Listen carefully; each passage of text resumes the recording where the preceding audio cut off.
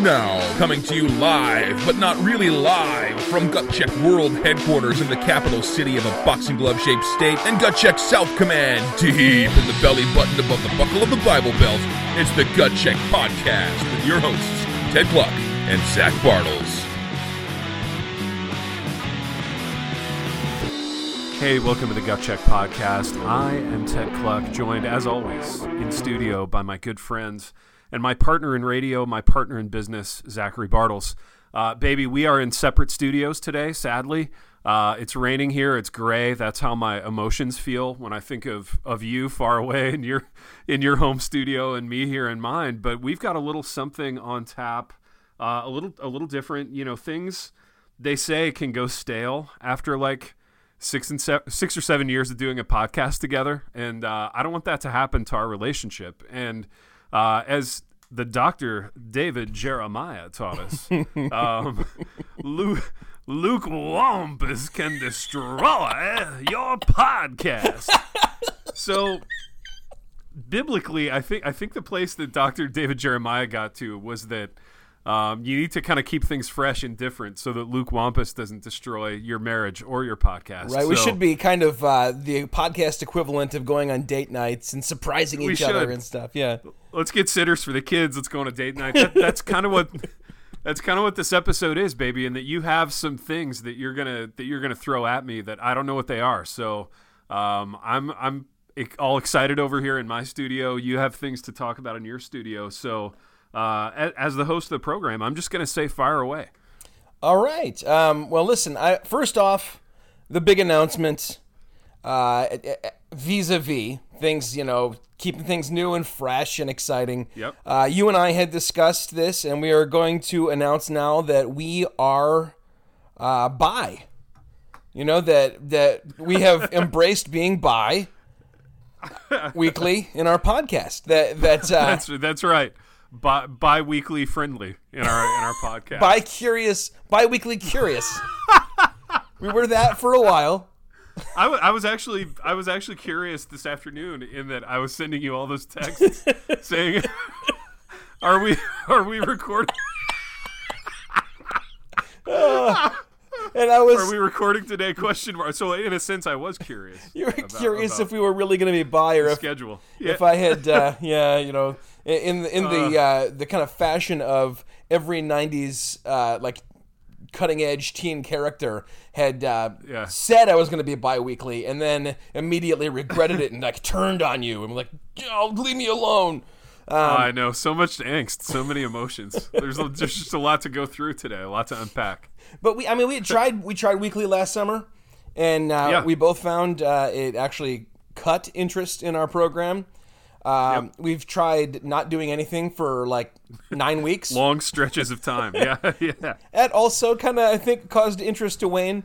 And I think bi-weekly is what we've been doing for about 5 eps now, and it's a beautiful thing. I think it gives... Zach, I got to tell you, people seem to love it. Yes. They really do. Yeah, so, welcome to us. And, it's in bi-weekly Pride Month that we're announcing this. That's right. Hey, you know what? We're nothing if not a couple of progressive radio guys here. So, as they say, we're here. We're podcasting bi-weekly. Get used to it. That's right. We're going nowhere. Yeah, that's right. That's right, baby. That was a great setup, by the way. That was phenomenal. What do you have for me topically? I'm dying to know. All right, so maybe I'll give you a choice here. I will tell you this. About a week ago, I went up on your Facebook page and said, hey, it's been a while. Let's have you guys submit questions for Ted, and I will ask them on a future Gut Check Pod app. I got a bunch of questions for you. Nice, baby. We could either do those right now, all at once. We could do those as their own ep, like next week or something, or we could kind of pepper them in for a while and kind of make them last. I don't know, however you want to do it. Dude, I don't know. I guess in that I sort of have nothing else to talk about besides that. That sounds like an elegant solution for today's episode. Unless you have other topical things to sort of pepper in with those. I'll tell you what. Let's start them, and I'll pepper things in between as we go. There you go. And in true Gut Check fashion, we tend to from time to time get sidetracked, and that never happens. We find ourselves wandering around in the funhouse mirrors that is this program, and things happen. Things will happen from time to time. Which, by the way, I listen to. This is the podcast that I'm on that I listen to religiously. Like I listen to these episodes multiple times, and I listened to the Funhouse Mirror one, man, and it was so funny. The car one, I really enjoyed it. I really enjoyed our own program from 2 weeks ago. Dude, my wife has been listening to all of the eps from when I was in Jackson, like many times over. Like, nice. Like I feel like we had run into a little Luke Wampus in our marriage, but those eps kind of breathed new life and excitement into it. Baby, you know what? Anything that can combat Luke Wampus in your marriage, in this podcast, in the church, whatever it takes. And man, if it's our program, our humble little program that defeats Luke Wampus, then all the better. Before we get to the questions, let me bring up a related thing to Luke Wampus, and that is the @LukeWampus account. Or his father, Jim Wampus. I mean, you mentioned relatives, but there's an @LukeWampus Twitter account? There is, and basically, @LukeWampus got online, began kind of weaving a tale, a narrative about being like on the lam, like on the run from the Gut Check podcast. It was pretty funny stuff. Which you should be. Yeah, well, you better be. That's if you're going to grab up that, one and only Luke Wampus @LukeWampus handle. And it lasted all of about 2 days, and then they gave up. There you go. Yeah. There you go. Nice staying power there, Luke Wampus. Possibly Luke Wampus is dead, in which case it's probably a cause for rejoicing, but hopefully not the person running that account. Is there a scenario in which Luke Wampus isn't quite as formidable as Dr. David Jeremiah made him out to be? I don't know. Maybe this whole thing just got overblown by the good doctor, Luke Wampus is actually just like the kid who lives next door and blasts his music too loud. Exactly. And maybe alternate theory here. Maybe Dr. David Jeremiah is the one weaving the tall tale about Luke Wampus. Maybe there's nothing there to be afraid of at all. I don't know. I'm just putting it out there. Maybe Dr. David Jeremiah registered the Luke Wampus Twitter handle. Maybe it's a Tyler Durden situation. The mental picture of him doing that. I imagine Dr. David Jeremiah. Do you remember in the first Superman, like the old Clark Kent like Supermans with Lois Lane and the Fortress of Solitude that he took Lois to when he was trying to seduce her, which would be the ultimate like seduction thing.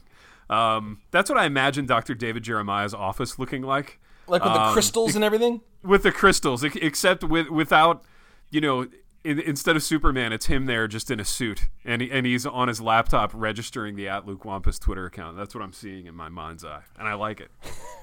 Well, he didn't make it last very long. And I said, I tweeted, so the Luke Wampus Twitter account was like a 2-day joke, to which Davey Regier, the church curmudgeon, responded that like of his 100,000 Twitter followers, like 87,000 are people who thought they could do the same thing and then lasted like a week and then stopped. Yeah, he's right, man. That guy's been around for a while. He's been at this for what, almost a decade? Regier? I don't know when he started the church curmudgeon. I can find out. I have that technology in my Fortress of Solitude here. There you go. I like it. It says church curmudgeon joined November 2010. Yeah, almost a decade this guy's been at it. Dude, a 10-year run. Honestly, I wonder what that feels like for him. Do you ever feel like there's a certain, and I'm not saying this about church curmudgeon in particular, I'm saying this in general, there's a certain arbitrariness to like even like Frank Turk and a lot of people who like become really kind of prominent in one area or sub area, and then a bunch of other people try to do it, and you're like, it just being one of the first and being therefore one of the few options at the beginning kind of makes you de facto the most successful at a lot of things, like Dude, totally. I was actually talking with KK about this. So one of my favorite writers, Bill Simmons, sports writer, started The Ringer. He was like one of the first sports guys to the blogosphere all those years ago. That would have been what, like 15, almost 20 years ago. He was one of the first guys to the blogosphere, and then he was one of the first guys to podcasts. And, tip of the cap to him. He does it really well. He's a good writer and all that stuff. But I do think a large, factor of his success was just being first. And I think it gave him more time to like perfect his approach, and it gave people time to like warm up to it. It was just it was fortuitous on his account. Yeah, and I don't know where we fall in that kind of thing. Like I feel like we were amongst in our little sub culture. We were amongst the first kind of shoestring punk rock publisher type things. Zach, we're pioneers. We're innovators. We're ninjas. Don't sell yourself short. Yeah, we are. We're on the Oregon Trail. We're pioneers. Exactly. But with the podcast thing, I mean, in 2014, we're anything but blazing trails. But still, the staying power, I think, also factors in. Because so many people are like, that sounds fun. And I even have podcasts that I used to follow, and I'm just like, where'd they go? Like, they're gone. Yeah. And a lot of people miss them, but people don't have the staying power. Yeah, that's right. Unlike us, baby, we do have the staying power. And we're in here, we're in the chair, we're doing radio. It's hard work. People have no idea the blood, sweat, and tears that goes into making a program like this. And I don't want them to know necessarily, because I don't want their pity or their sympathy. I just want them to enjoy the program, but at the same time knowing how hard we work to bring it to them. Now, blood, sweat, and tears, but to be fair, most of the blood and tears belong to Luke Wampus. And they will belong to Luke Wampus if I ever catch him in person. It will be ugly. Let me bring some questions your way then. So, baby, you hopped on FaceB and you just asked like my followers if they had questions for me. Yeah, is that how this worked? Your 1.1 thousand followers. Baby, that's incredible. There's so many of them. Yeah. Tip of the cap to those people, man. Tell them I said thank you. Well, I feel like you're kind of are telling them now, but all right. I will obviously post a link to all these episodes in which you answer these questions on your page. Absolutely. So, guys, Ted says thank you. And these are in no order. Okay. Or they're in backwards order. I think they're in... Facebook's doing this thing. You don't know because you wisely got off it a while ago. Where now nothing is in any order. Like, you click your notifications, and the first one's from 4 minutes ago, the second one's from 14 hours ago, the third one's from 7 minutes ago. And you're like, what? So I feel like that would be really aggravating. I don't know that I like that. Everything about Facebook is aggravating, and there are reasons I'm not getting off, but they seem less compelling every day. I hear you. All right, so let's do some questions, though. Let's do it. Let's jump in. Let's start with Will Watson. Willie bag situation. The Willie Watson situation is this. If you could restore one football stadium from history and have a draft in which you're Jackie Moon, in parentheses, player, coach, GM, owner, which stadium are you playing in, and who is your first pick? Ooh, I love it. Okay, little backstory. I just showed my kids that movie, Semi-Pro, the Will Ferrell movie in which he is Jackie Moon, where he plays a player, coach, and an owner of a failing pro basketball team. I got to tell you, very, very funny. Funnier than I remembered. Also, a horrible parenting decision. I got about halfway in, and we were kind of too far in to stop, but I was like, man, this is inappropriate. And it was while KK was in Dubai, but before you came, and I was just kind of like showing the kids a bunch of comedies, just throwing them all kinds of comedies. Very funny movie. So if I could pull a Jackie Moon and be the player, coach, owner in an old-timey stadium that I would restore, that's a great one. I think what I would do is restore Soldier Field in Chicago to like its 1970s, 1980s glory. So none of the modifications, none of the new stuff. I would go back to the old like carpety AstroTurf that they had in the 70s and 80s, and I would be on the team, which would be thrilling. It'd be incredible. And I've always wanted to play. The guy I wanted to play with most of my life was Walter Payton, star running back of the Chicago Bears, played from 75 to 87. He's in the Hall of Fame. He was my hero, my idol when I was a kid. Loved Walter Payton, loved the Bears, loved that era, loved the uniform. That would be it, man. That would be the dream. I would go all Jackie Moon on Soldier Field and the 85 Bears, and I would draft Walter Payton. Wonderful. That was you were very ready with that. Yeah, dude, it didn't take me long at all, just because, another one that I would restore is a stadium that they tore down, actually. So we made a movie about this. We made a movie about the Silverdome, but kind of the stadium of my youth that they tore down was called the Hoosier Dome in Indianapolis. And you probably started going to Indianapolis for stuff like after they had already torn the Hoosier Dome down. But it was awesome, man. It's where I grew up going to games. I actually played there in high school. My high school team got to play a game in the Hoosier Dome. which was that's a cool. thrill. So that would be, it was super cool. I threw up in the locker room at halftime because I was so excited. It wasn't even like nervous throw up. It was just like I'm having so much fun. I hyperventilated and I threw up. And I actually hyperventilated and threw up the first time I went there as a child in 1984. I was 8 years old, went for my first Colts game. So I've got a lot of hyperventilation stories from the Hoosier Dome. So maybe I would restore that one, actually. That's a contender as well. Wow. All right. Zero hemming and hawing from Ted Cluck here. Ready to go with answers. And I want Maybe to... I can hem and haw more if you'd like. No, I just want to point out to the people that you didn't get these in advance. Like, this isn't... No, I love football questions, man. I love the football questions. Well, there's some more in here somewhere. But this one's from the fourth Dave Mitchell, who, by the way... Dave. Dude, a little development after the last app dropped. Breaking news. Breaking Funhouse mirrors. Exactly. There was a tweet from Gut Check Legal. Ooh. A post-retirement... Dave Mitchell... The fourth Dave is like a boxer who like retires and unretires a whole bunch of times. He's like the George Foreman of tweeting and of being a fan of ours. So Dave, welcome back. Welcome back to the fold. I love it. And in this case, it's like the boxer retired and was like, I don't think I can go the number of rounds needed, and we were like, That's no, right. you can just come in every once in a while and throw a jab or two. And he was like, oh, If I can do that, then fine. So you know what just occurred to me? Dave Mitchell is like the Sam Mayday Malone of the podcast, in that like sometimes when dominant baseball pitchers reach like the end of their career, they become relievers. Like they only have to come in and throw an inning here or an inning there, or even like face one or two batters.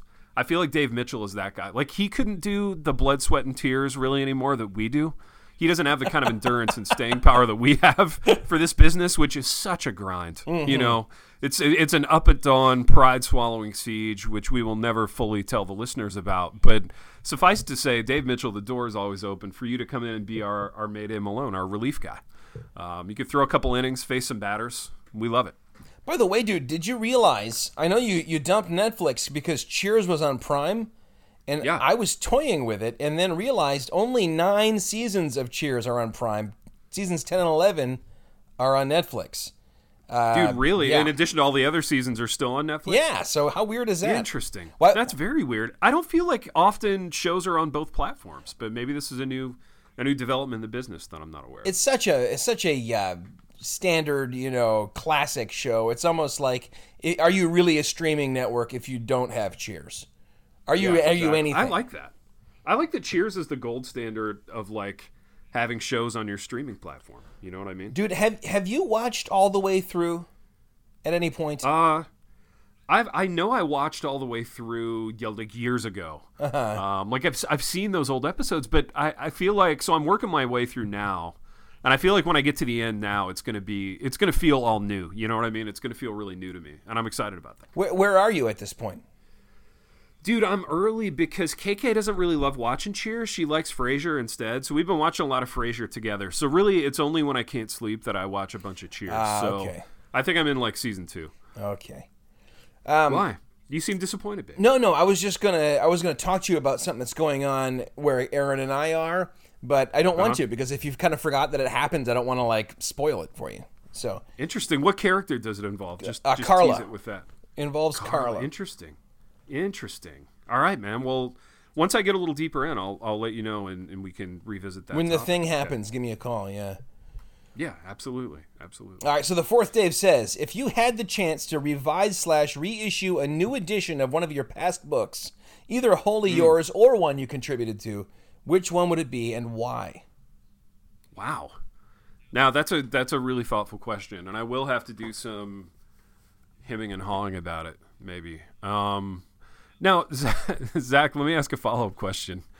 If I could have the option within the parameters of the fourth Dave's question to remove one of my books from the marketplace entirely, could I do that? I'll allow it. Okay. If you'll allow it, then the modification I would like to make is to take The Bridezilla of Christ out of rotation entirely. That's a book that you wrote with Ronnie Martin.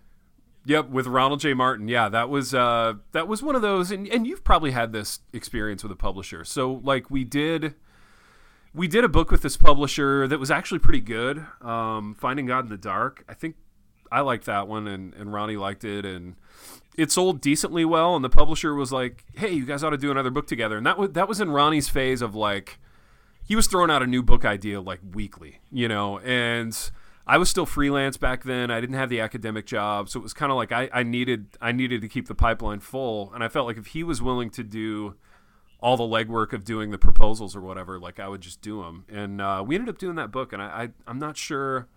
I don't know. I'm not sure either of us were really that dialed into it. So that's one that I would like to modify by removing from the marketplace forever. Now, another one that I think could really use a cover art upgrade. Okay. Is Why We're Not Emergent by two guys who should be, which I wrote with a little try-hard pastor you probably haven't heard of him named Kevin DeYoung. Oh man, God bless that kid. So people can Google him. They can maybe find the little parish where he's serving. But anyway, DeYoung and I wrote this book, and I remember the cover art being like seizure-inducing at the time, but it kind of fit for the time. It was like early to mid 2000s when everything was a little bit garish and over the top. But that book has since like, it does all kinds of business in like foreign markets. So every once in a while I'll go to the mailbox and I'll just find like, oh, it's Why We're Not Emergent in Russian or Why We're Not Emergent in Portuguese. And without fail, every other cover is better than the actual cover. So maybe Moody Publishers could take a nod from like, the little Portuguese publisher that's doing Why We're Not Emergent and revamp that cover a little bit. What's nice about those is, I mean, you get no money per book on that, but my experience is that with those kind of rights being sold, you get like one influx, right? You get a chunk, which you don't have to do any more work for it, though. I mean, you don't have to do anything for it. Yeah, it's nice. It's super nice in that you don't have to do anything for it, and honestly, like, the little emotional bump that it provides is probably worth more than the cash influx at the end of the day. Just like, oh, here's my book. I wrote it 10 years ago. It's all like nicely shrink wrapped, and it's in like, Russian, which looks pretty cool. So another one for the shelf in the study. Yeah, another one for the shelf. Yeah, absolutely. Let me read you a little blurb about the Bridezilla of Christ. Oh no! This is one you find actually right on the flyleaf, right on the front page there. Judas Priest, there's nobody on campus, and there's somebody knocking on my door. Hang on, hold that thought. All right. Hey, sorry to bother you. Oh, it's okay. I'm actually recording a podcast right now. I'm sorry. No worries. You should hit me up on email and come back next week. Okay. We'll set a time. Okay. Okay, great. Cool. Sorry about that. Right.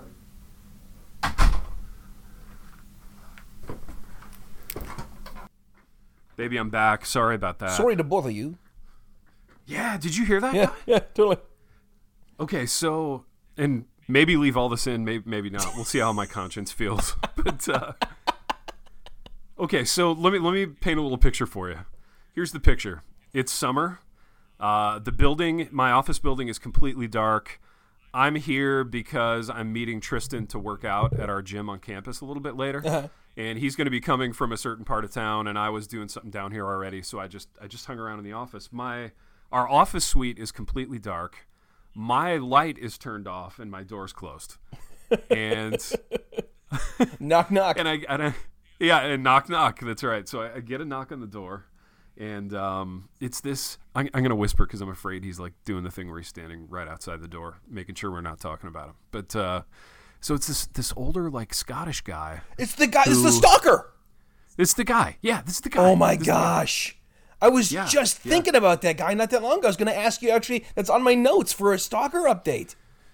Dude, it's fascinating because it kind of went away for a little while, uh-huh. and now it's back, man. It's totally back, and he's in many ways a sweet old guy, retired. Let's see. I think he was a philosophy adjunct professor at some other Christian college, and maybe he pastored for a little bit.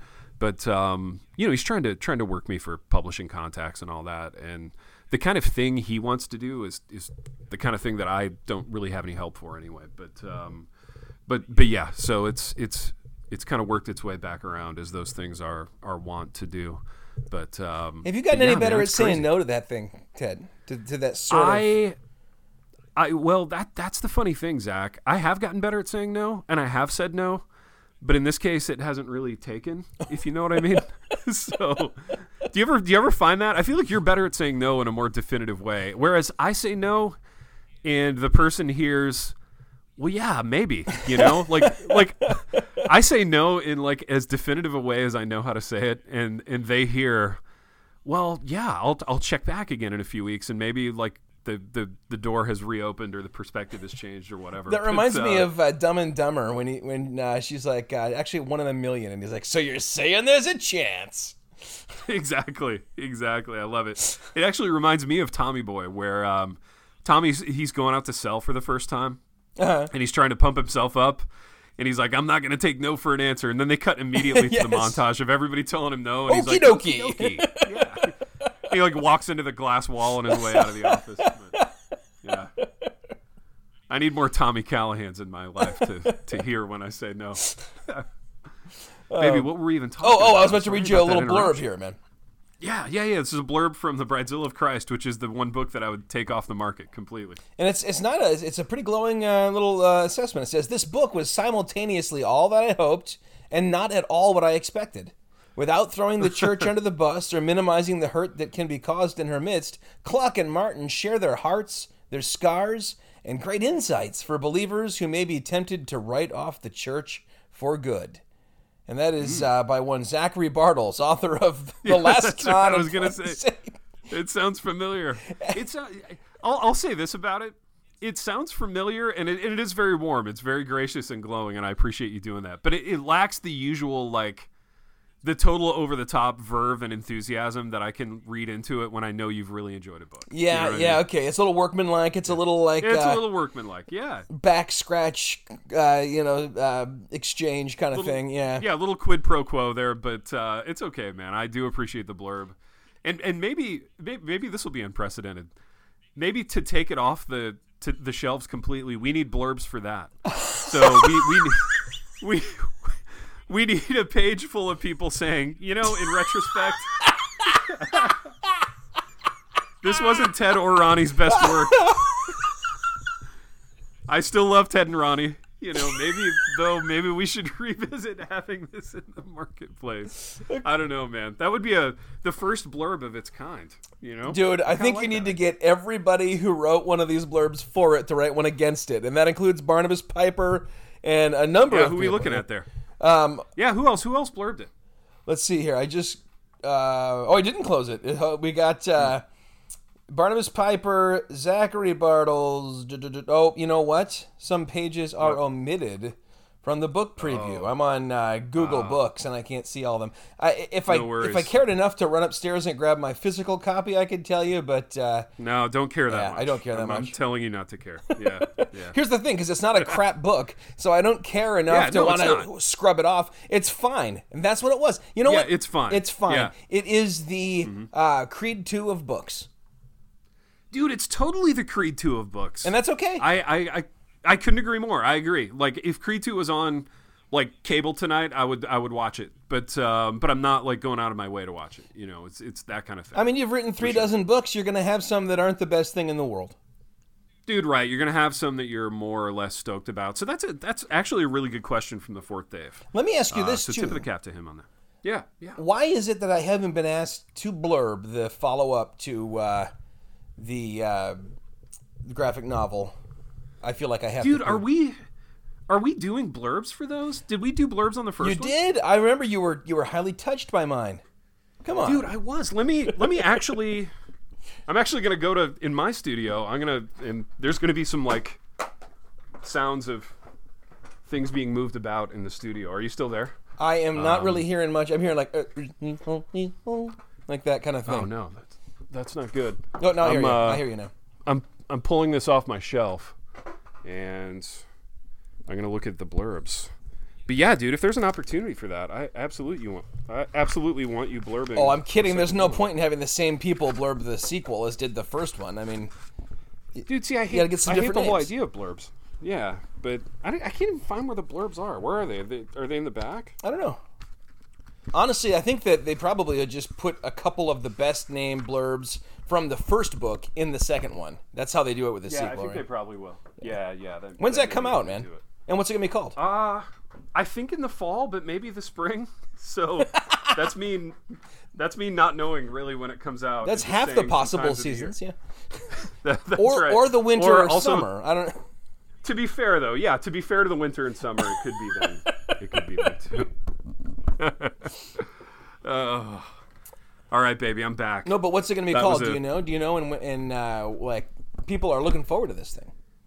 Dude, yeah, and I'm looking forward to it being out because I had a blast writing it. It's called Theater Kid. So it's all about like Flex's trials and tribulations in like doing a play for the first time because he wanted to be near a chick who was doing the play. So that's awesome. So dude. yeah, it's funny, man. Yeah, it's really funny. I actually think it's funnier than the first one. I couldn't believe when you told me that the illustrator was like blood relative of like someone high up at the publisher. I was like, seriously? Because it was just about the best possible match of artistic quality and style for that book. It was great. Yeah, I thought he did a phenomenal job. I really loved it, and I can't wait to see what he does with the next one. I haven't seen the drawings yet, but yeah, I'm stoked about it for sure. There's some good like kind of low key bad guys in the next one. There's sort of there's the kind of theater kid who he's sort of like half English major, half theater kid. He like carries around like a canvas New Yorker tote bag and like a ceramic coffee mug, and he's super smug, but. I don't know. Stuff happens with their relationship, and it's got a little redemptive arc to it. So yeah, it's gonna be fun, man. I'm stoked. Everybody needs to get out and get a copy of the first one before, and that's The Extraordinary Life of a Mediocre Jock, and gift a copy to the young reader in your life, or the older reader. Baby. That's a great one, and So let's get back to. More navel gazing with Ted Kluck. Let's do it, Daniel. Dude, not to like blow my own shofar on that book, but I actually had show it up, man. I had people reach out to me and be like, "Hey, this book was laying around my house, and my dad's never read a book in his life, and he read it and like laughed out loud." So there were even like some old people who enjoyed Flex, the Extraordinary Life of the Mediocre Jock. My son has read it a crap ton of times, and he laughs really loud. He laughs like me, super loud, and he laughs out loud every time. In fact, I had printed the whole thing out when I was reading it before I blurbed it, and I gave him that. And then when I got my copy of the book, I gave him that, and I found he had the printouts still, and I was like, that's awesome. Like, I'm gonna recycle this. He's like, no, I want to keep that too. Tip of the cap to him, man. What a guy. He'll like the theater one too. That's great. And it's a nice little fish out of water element to it. Oh, exactly. That's awesome, sure. Man. That's going to be really cool. And I love the picture. I think I showed you this on your Facebook page. There was a picture of these two kids just like dying reading it, and the Dude, mom. You did show me. That was awesome. That was really awesome. More people on Ted's Facebook page, more of that stuff, because even though Ted doesn't run it, he sees the good stuff from it. Whenever we get together, I give him kind of little PowerPoint update. Exactly. You do a little presentation. We like rent a boardroom in a hotel, and like a ballroom, and you set up the chairs and the PowerPoint. Yeah. But I actually do show him the good stuff. So like if you put something up there, he'll see it, and if it's something that he responds to, he'll respond to it. So yeah, that's absolutely definitely encouraged. Okay, so Daniel Collins. Danny. Okay. I mean, at this point, do I need to pause for the... No, probably not. Could you suss out the difference? All right, I got to just say this. I said questions for Ted. A few of them are kind of for both of us. That's okay. Could you suss out the difference between old school gangster special treatment and the special treatment enjoyed by the Crane brothers in the show Frasier? When you guys speak of excess and decadence, I always picture Frasier and Niles Crane off... I'm sorry. I always picture Frasier... I think it's supposed to say Frasier and Niles Crane off at pretentious Seattle restaurants. So I would be interested in this conversation and getting to hear which type of special treatment you prefer. Interesting. Okay, dude. So I'm going to take a stab at this, and then I want to hear you on this too, because I know you have thoughts on it. So what he's referencing, and I think what we both resonate with, is like when we watch movies like Goodfellas or The Godfather or whatever, guys are like slipping $20 bills to guys and their handshakes, and they're circumventing lines. They're going in through the back of the club. They're getting preferential seating, preferential treatment. Like, that's the magic to me of the gangster movie. Like, that's the kind of thing that I resonate with. And I think the gangster movie kind of preferential treatment, it comes primarily from two things: fear and awesomeness. In that, like, when early Goodfellas Henry Hill was like taking his lady to the Copa and all that stuff, and he had the money and he had the swagger, and like he was at the top of his game, kind of. People were in awe of how awesome he was, but they were also a little bit afraid of him. And as a result of those two things, he got the preferential treatment. Now, as much as I love Frasier, the show, and as much as I love the characters of Frasier and Niles, I feel like they're primarily getting the preferential treatment just because they can pay for it. You know what I mean? So it's like they're doctors, they've got a lot of money. Frasier's a little bit of a celebrity, but in the show, like the sort of meta overarching joke is that he's a puffed up, bloviating kind of douche, right? Like he's overblown the idea of his own celebrity, and that's a joke that recurs on the show. So I think for Frasier and Niles, it's more like just they can pay for it. You know what I'm saying? But I want to hear you on this. What are your thoughts? What's interesting is that in Cheers, Sammy has a similar thing. The kind of expectation of special treatment, and then so many people have forgotten him, and his star is, you know, descending at this point. Kind of faded a little bit. Yeah. So Frasier almost kind of, when he moves to Seattle, that character gets his own show, he sort of envelops that aspect of the Sam Malone character. And you know what's funny? We were watching an app not that long ago, and I realize I'm going 4 deep parenthetically. And there are so many differences between Frasier and Cheers and Frasier and Frasier, including that Frasier's mom on Cheers is like this vindictive, cold, mean lady who literally threatens Diane's life. And whenever they remember her on Frasier, she was this sweet lady who loved everyone. Frasier's dad on Cheers is a now deceased scientist who pressured him to not go into acting, but rather to go into psychiatry. And in Frasier, of course, his dad's a beat cop who's, you know, super down to earth and awesome. So it's interesting when you talk about Frasier, you got to delineate which one you mean. Obviously, he means in the show Frasier. That Frasier is a lot more pompous and entitled. He would never sit. I mean, there was that one episode where he like went to a very Cheers-ish bar, but in general, he would never, you know, waste away his life sitting there sipping beer, which he often does on Cheers, with these normies. He was way more down to earth on Cheers, and it seemed like on Cheers there was like an aspect of that sort of gritty blue collar life that he wanted to connect with. But in Frasier, it's almost like he wants to put distance between himself and that. Like it's always the super high end places in Frasier. I mean, he is friends with Roz and Bulldog and Daphne and everybody, but he does look down his nose. I don't like that kind of special treatment at all. I don't either. No, thank you. I don't either. That's a fun character to watch because you know, he gets himself into these situations, but not one I connect with. I'll take all day long the show up at the back door of the club and get whisked in. Yeah, totally. That's the kind. All day long. That's the special treatment love language is what that is. That's absolutely. And let me be clear in saying, and this maybe goes without saying, but I'll say it. If anybody wants to give us any kind of that special treatment throughout the unfolding journey that is this program, or future live shows, or any kind of preferential treatment moment that you could imagine, listeners, we are here for that. And also, what a great question by this guy. That was a really insightful question and really important. I feel like we're doing important kind of academic research.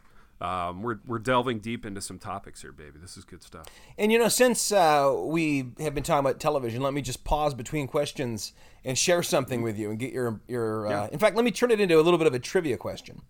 I recently learned that during the early 90s, there was a pre-production preparation, getting together television adaptations of 2 movies. One was Turner and Hooch. Remember that? Okay, yeah. It was about a dog and a cop, and it starred Tom Hanks. One was Dead Poets Society, which you remember as an absolute turd, starring the late good, not late great, but the late good Robin Williams, who made us laugh on occasion. Now, both of them fell through. Both of them were offered to a particular actor who later got his own series. and he turned them both down because he felt like they wouldn't be successful. And I want you to guess who that actor was. Okay. And I'm totally guessing here. Like you know, and the listeners know this, but you know way more about television than I do.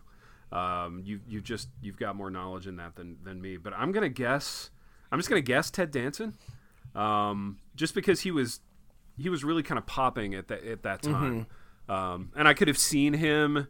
I could see him more on Turner and Hooch. Like I could see a cop buddy comedy about a cop and a dog with Ted Danson as the cop. I feel like Ted Danson would do better than Tom Hanks in that role. I feel like he would have. I would watch that. Like, I'm talking myself into it as I talk about it. But I can very much less see Ted Danson in an academic setting. So maybe that's not the right answer. I mean, maybe it's Kelsey Grammer, right? I mean, maybe Kelsey Grammer could do a dog and cop thing, and he could definitely do the academic smug bloviating thing. So I don't know, baby. Lay it on me. Now, by the way, if you have you seen any of The Good Place? I've not. No. It's a very funny show. It's still on now, and the Ted Danson that stars in that absolutely could pull off being Keating. Interesting. But it's neither of those guys. Both good guesses. It was actually Tim Allen. What?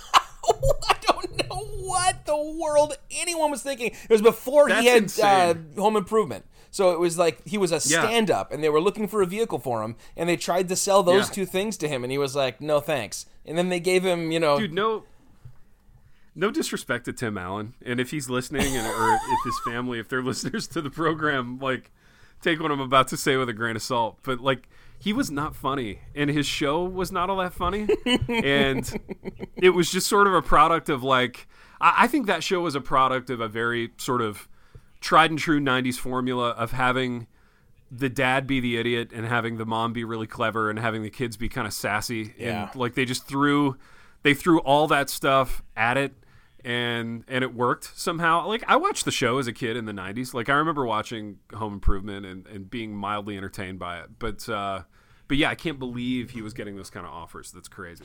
And I'll tell you one thing that I did like about Home Improvement is that through that early kind of, not even press action, but like it was like an actual tour where Al Borland, whoever that, no one knows that guy's name, who was like condemned to spend eternity hosting like crappy game shows after that, like toured malls throughout America, and came to our sad half-dead mall in Essexville, Michigan.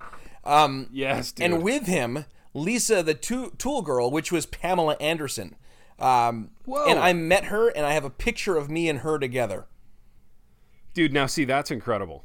That's really incredible. And actually, I think the guy that played Al Borland was low-key like the only funny person on that show. I liked Wilson. Like actually, Wilson? Yeah, Wilson. You only saw like the top half of his face. Was that the guy next door. Am I thinking of the right guy? Yeah, that guy was funny too. But yeah, Al had this real sort of existential sadness to him where like I felt like he actually knew he was smarter than Tim Allen's character, but he always kept that under wraps and he never said anything about it, and it kind of worked. But and it might have been that just the actor knew he was too good for that show, and that was kind of bleeding through. He's like, I did Shakespeare on Broadway last year. Dang it, this is not who I am, and I was good. I got a call back for Goofy. Yeah, exactly. I thought that you would be perplexed and entertained by that little nugget. The idea of a Keating... I was both perplexed and entertained. Keating as Tim Allen as Keating is just like, I kind of want to see it now, you know? I actually don't.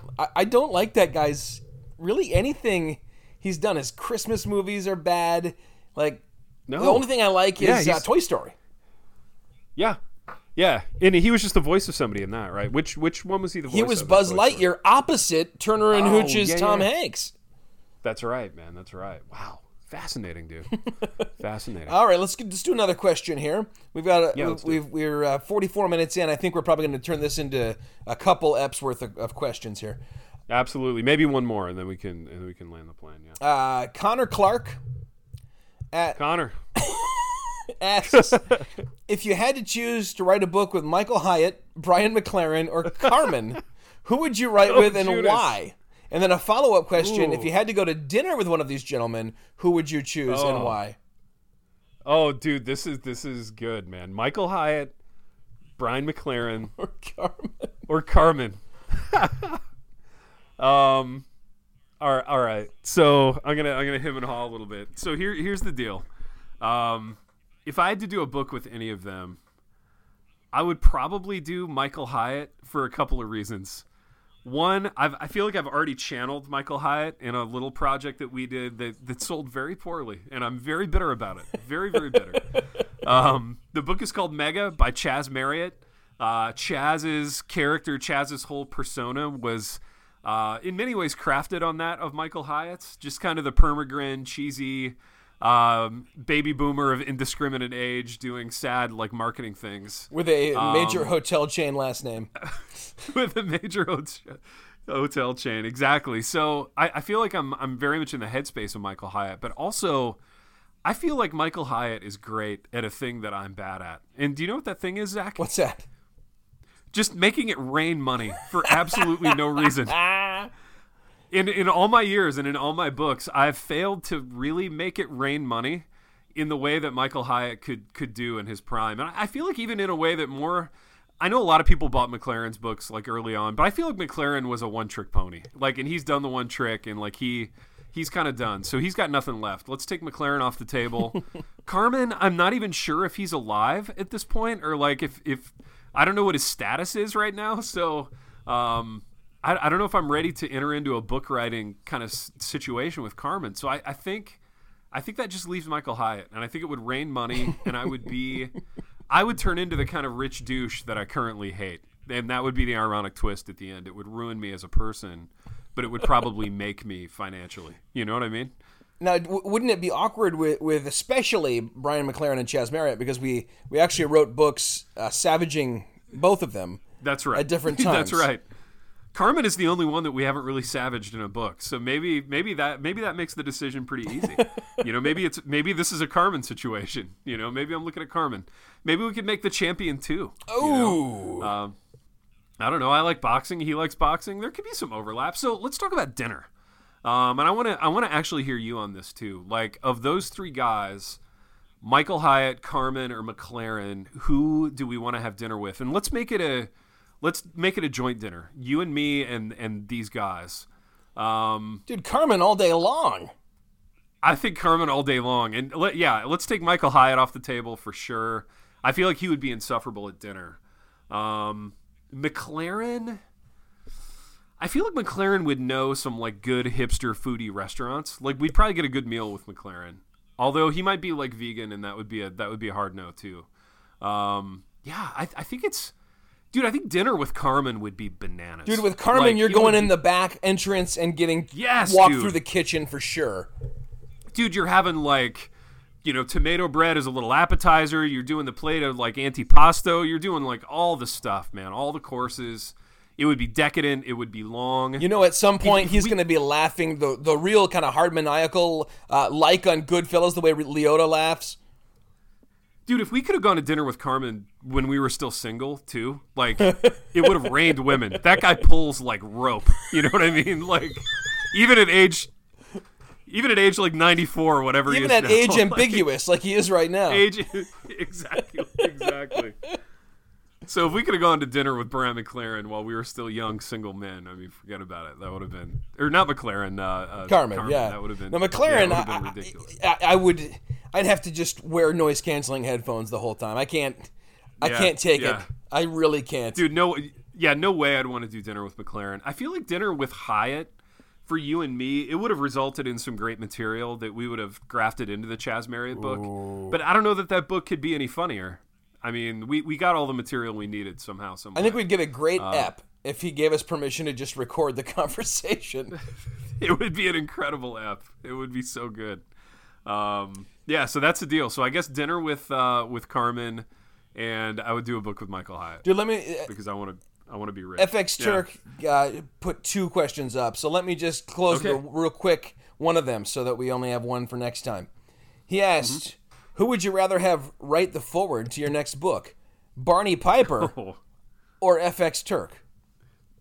Oh, wow. I feel like he's kind of putting me on the spot with that. Don't you, Zach? I do. That's a business question. It involves two of my friends. Man, that's You got to remember That's a that tough Barnabas one. Piper has not withdrawn entirely from public life, so he probably could That's pull more true. readers. So in a sense, Frank Turk is wanting me to resurrect him from a public standpoint. So this would be less about me and more about the reemergence of FX Turk as a public figure. So I got to take that aspect of it into account. Piper would definitely bring me more readers. But if I wanted to take this on as a project and I wanted to kind of be the guy to usher Turk back into all the Zach, and here's where it gets dicey from a conscience standpoint, okay? So all the fame, all the decadence, all the excess that Turk enjoyed when he was, kind of at the height of his blogging powers back in the day, I don't know if I want that on my conscience. I don't know if he's ready for the lifestyle. You know what I'm saying? But if he wanted to do that, I would like to be the guy to bring him back into that. So I'm going to say FX Turk, which is the answer that he wants, but also the answer I think that I want. So you're thinking you'd kind of Tarantino him. I would. Yes, he would be. Who would he be in the universe of Tarantino? He would be sort of well, not somebody who had kind of fizzled out, but somebody who had kind of retired and then come back. I'm thinking oh good grief, the Kung Fu The Legend Continues guy who was on Kill Bill. What was his name? David Carradine. David Carradine. Yeah, I mean the easy one is Travolta, but he had kind of fizzled. It was more on him than yeah, dude. Maybe I'd resurrect him. He's the Daryl Hannah. He is the Daryl Hannah, and you know what? They look a lot alike too. So I don't know who you're insulting. Dude, I'm kidding. I'm not insulting any of them. I love both people. So Daryl Hannah, if you're listening, or your family, the Hannahs, great people. Dude, the Hannahs in Montana. Okay. Very quickly, Kevin F. Foley asks, what's with the latest with Silverdome movie, and how can I watch it? Kev, here's the deal, man. I'll say to you what I've been saying for the past 3 years vis-a-vis the Silverdome movie, and it's true. It's not a fabrication. We are in post-production. Thankfully, we're nearing the end of the edit itself. That's been a function of at times dwindling funds, at other times our director, who makes his living in television, just being busy with other shoots and other projects. But he is working hard on it. We're almost done. Lord willing, you can see it on a streaming platform in 2020. I'll be safe and just say 2020, but I think that's realistic. So thanks for asking, man. I'm touched that people still remember that was a thing that I was working on. So yeah, Lord willing, one of these days here soon, we'll see it. We have the money that we need now, which is great. And now it's just a matter of carving out the time to really get it finished up. But yeah, we're excited. Nice. Awesome, man. Yeah. That's about a third of the questions. So, baby, a third? No, that's incredible. That's nearly half of them. There are quite a few, though. Okay. Oh, there's 3 more from Turk. I was wrong, but we'll hit those next time. we'll do a whole Frank Turk episode in which we, in a sense, we are bringing him back into the public eye, just via all the questions that he left on the Facebook page. Baby, this has been fun, man. I enjoy talking with you, first of all, but I like this whole bi-curious bi-weekly thing that we're doing here on the program. I'd like to continue in that lifestyle. I don't know if that's too forward of me, but I'm guessing and I'm hoping that you feel the same way. Well, let me suggest this, man. I did the math, right? And this is episode 112, and if you look at the number of months that have passed since November of 2014, we already average 2.1 episodes per month. Which means we've actually been closeted by podcasters this whole time. We're just actually coming out with it and announcing it. That's who we are. We are, in a sense, embracing who we always were. Yes, exactly. Aren't we? Isn't that brave? Yeah. Isn't that so brave of us? Baby, we are brave. And we have done what brave people do, which is to talk into their computers for nearly an hour. Wandering to and fro throughout these important topics, and we will see you next time. That was great. I'm glad